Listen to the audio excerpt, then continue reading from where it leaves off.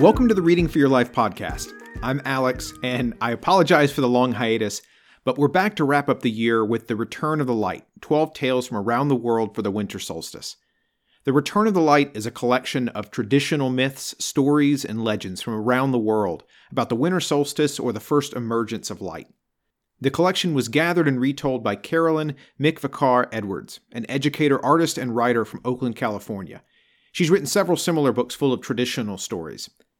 This collection really does stretch across the entire world, from ancient China to Polynesia, tribes from the California coast to the familiar Norse gods. Nearly every ancient culture sought to explain the first emergence of the light and the long, dark nights of winter. Today, we call that longest night, either December 20th or the 21st, it's the 21st this year, the winter solstice. The winter and summer solstices happen at the same time opposite each other, depending on whether you're in the northern or southern hemisphere. But either way, it's a special day that humans noticed. All year long, the sun follows a path through the sky that we call the ecliptic. It moves a little differently every day until the solstice, when the sun stops moving along that same path. But on the next day, it'll reverse direction. In Latin, sol, meaning sun, and sistere, meaning to stand still, come together to give us the word solstice. In an age before calendars and clocks, humans measured the passage of time by the changing of the seasons. There were good times when crops grew, herds were plentiful, and weather was warm. And then there were harder times when the nights grew longer, the temperatures dropped, and food became more scarce. The solstice was an important marker in that annual cycle. And in the depths of the darkness and cold, midwinter festivals sprung up all over the world. From Diwali in India, the Yule celebration with its famous log in Germany, Dongxi, meaning winter arrives in China, to Saturnalia in Rome, and now Hanukkah, Kwanzaa, and Christmas. We come together in the coldest nights, we lit candles and fires, feasted on the spoils of the harvest season, we shared candies and presents and songs, and we looked forward to the return of the light. After the year that we've had in 2020, these stories seemed especially poignant. In an interview with The Times, Dr. Ashish Jha, Dean of Brown University's School of Public Health, recently said, "The next 3 months are going to be just horrible." President-elect Biden in the United States has said fittingly that we're in for a long, dark winter. As we look forward to the return of the light and a return to normal, I wanted to share a few of these stories. Our first story comes from the Polynesian people and focuses on a character named Maui, which you may remember from the Disney movie Moana. Maui was a shape-shifting demigod and was known as a trickster, although one who generally caused good things. He pulled the islands up from the depths of the ocean, gave humans fire, and he grew the first coconuts. But this is the story of how he lassoed the sun. One day, Maui watched his mother working on her bark cloth. Every day, she was only able to finish about half of her work before the sun set. So Maui pointed out how little time the sun gave for them to complete their work, and his mother agreed. Fruit takes years to ripen, and fishermen can barely get their boats into the water before the day is over. So Maui vows to slow the sun and asks his mother's advice. She sends him to see his grandmother in the House of the Sun. With a few tricks, some special rope woven from his sister's hair, and the help of his brothers, Maui has a plan to capture the sun. They manage to snare the sun in a net and demand that it slow its path across the sky. The sun resists out of pride, and after some motivation with the aid of a club, the sun admits defeat and promises to slow down. Ever since, the sun moves as fast as it ever did for half of the year, but for the other half, the sun remembers its promise and takes a slower path across the sky, stretching the day out and giving us time for work and play.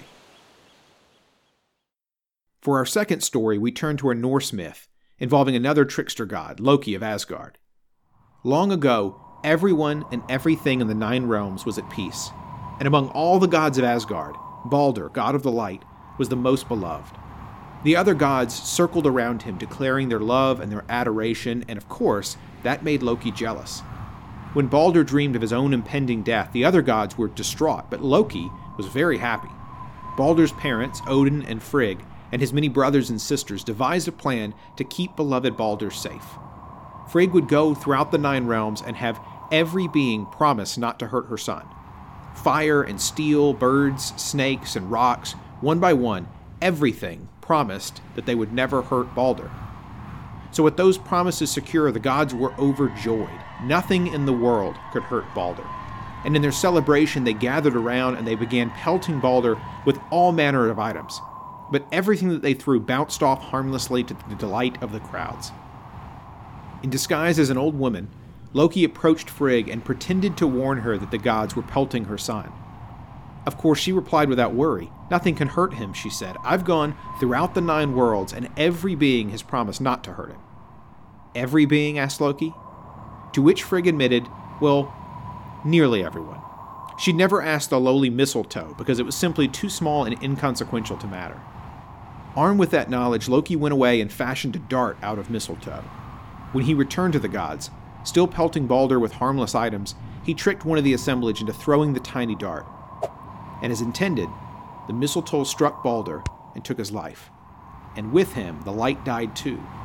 When the other gods went to the goddess Hel to beg for Balder's return, the goddess of the underworld said she'd release Balder back to the living world, but only if every being in all creation wept for him. And they nearly did. All across the 9 realms, everyone wept for Balder. Even the mistletoe, which had dealt the killing stroke, wept. In fact, it wept the strongest of all, which is why mistletoe still bears the pearly berries of its tears today. In all creation, only Loki, disguised as a giantess, refused to shed a tear for Balder. But that was all it took. Balder, god of the light, was trapped in the land of the dead. Together, the gods hunted Loki down. They chained him to a stone beneath the earth to be tortured day and night. And when Loki finally escaped, he brought about Ragnarok, the twilight of the gods. As Asgard fell, the gods fought bravely, but they were cut down one by one. Even Sol, the goddess of the sun, was consumed by the great wolf Fenrir.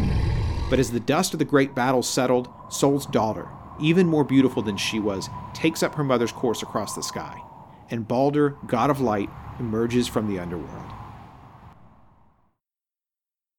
Finally, we turn to Tanzania, and a story called The Pulled Together Morning. At the beginning of the world, there was no sun. Everything was in darkness, and all of the creatures stumbled around blindly. Lion called together all of the animals, and together they decided that they needed to do something about the darkness. Lion and leopard and zebra and monkey and all the other animals agreed that they would need to put aside their differences and harambe, a word in Swahili that means pulled together. They decided that they needed to get to the other side of the sky, where they'd often seen light peeking through. But of course none of the animals could fly that high. So finally Spider, Fly, and Mouse, not normally willing to work together, decided that they would harambe, pull together, and try. Spider spun a ladder up into the sky, and Mouse nibbled a small hole that the 3 animals were able to pass through. On the other side of the sky, Spider, Fly, and Mouse were found by the Sky People and taken to their king. The king didn't want to give light to the people of the earth, so he devised a plan to give the visitors a test that they had no hope of passing, and when they failed, as they surely would, he'd deny their request and send them home. The king of the Sky People took the 3 to a field of grass and said that they needed to cut all of the grass before the next day so that the Sky People could make roofs for their homes.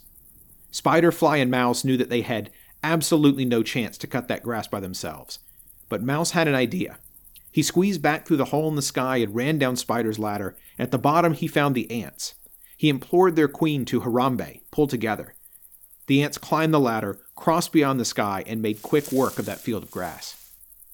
When the 3 returned to the king of the Sky People, he was shocked, but he devised a second impossible test that the visitors were sure to fail. The king slaughtered a large cow, and he told the 3 that they must consume all of the meat before the morning. Spider, Fly, and Mouse were only small animals, and they knew that they couldn't eat all that meat themselves. So instead, they pulled together, and as Mouse dug tunnels in the dirt, Spider and Fly followed behind, burying the meat and hiding it away. When they returned to the king again, there was no meat left to be found. Finally, the king brought 2 boxes, one black and one red. One box contained darkness and the other light. The king meant to present the closed boxes to the visitors and make them choose blindly, but Fly had snuck into the tent and watched the king explain his test. Fly rushed back to Mouse and Spider and told them that the red box contained what they came for. They made a show of considering their choices and then in a rush snatched the red box and rushed back through the hole and down the ladder to the waiting animals. And the animals cheered at their return. The 3 held up the box high, saying, "We've brought you the light." The animals gathered around as they pulled the box open, and to everyone's surprise, out jumped Rooster. All of the animals thought they had been tricked by the King of the Sky People, but suddenly Rooster let out his own cry, sounding very much like the word Harambe, and the sun rose into the world for the first time. And every day since, when Rooster calls up the sun, we remember that first pulled together morning and the unity that brought light into the world. All over the globe, throughout human history, we've told stories about the return of the light. In many of those stories, the light is stolen or hidden because of the darkness in men's souls. The God of light is killed out of jealousy, or the sky people beyond the world want to greedily keep the light for themselves. It's only when we come together that the light arrives. Maui and his brothers work together to make the day longer to help their mother's work.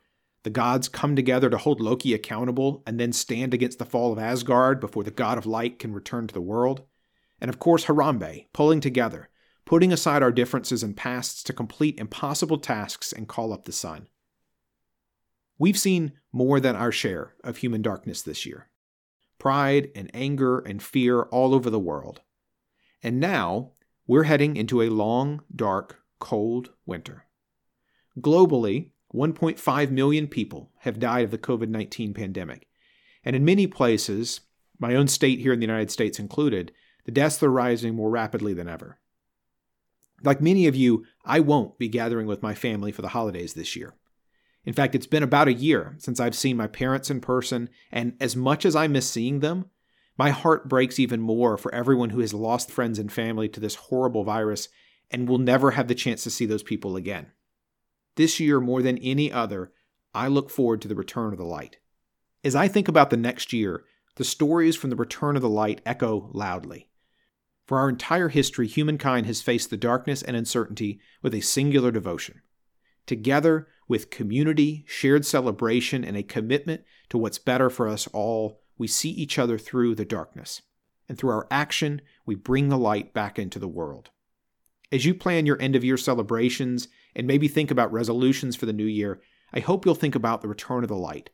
The darkness doesn't last forever, but it also takes our action to ensure that the light will come again.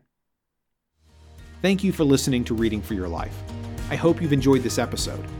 I'd love to hear from you at modernpolymaths@gmail.com, Modern Polymaths on Twitter, or Modern Polymaths Media on Facebook. You can also check out modernpolymaths.com for past episodes and various musings on big questions about life. On the next episode, we'll get back on track in time for the presidential inauguration in the U.S., and we'll share John F. Kennedy's Profiles in Courage, a book about principles and the importance of standing for them, even when it costs you everything. Until next time, this has been Alex, and I wish you the best life imaginable.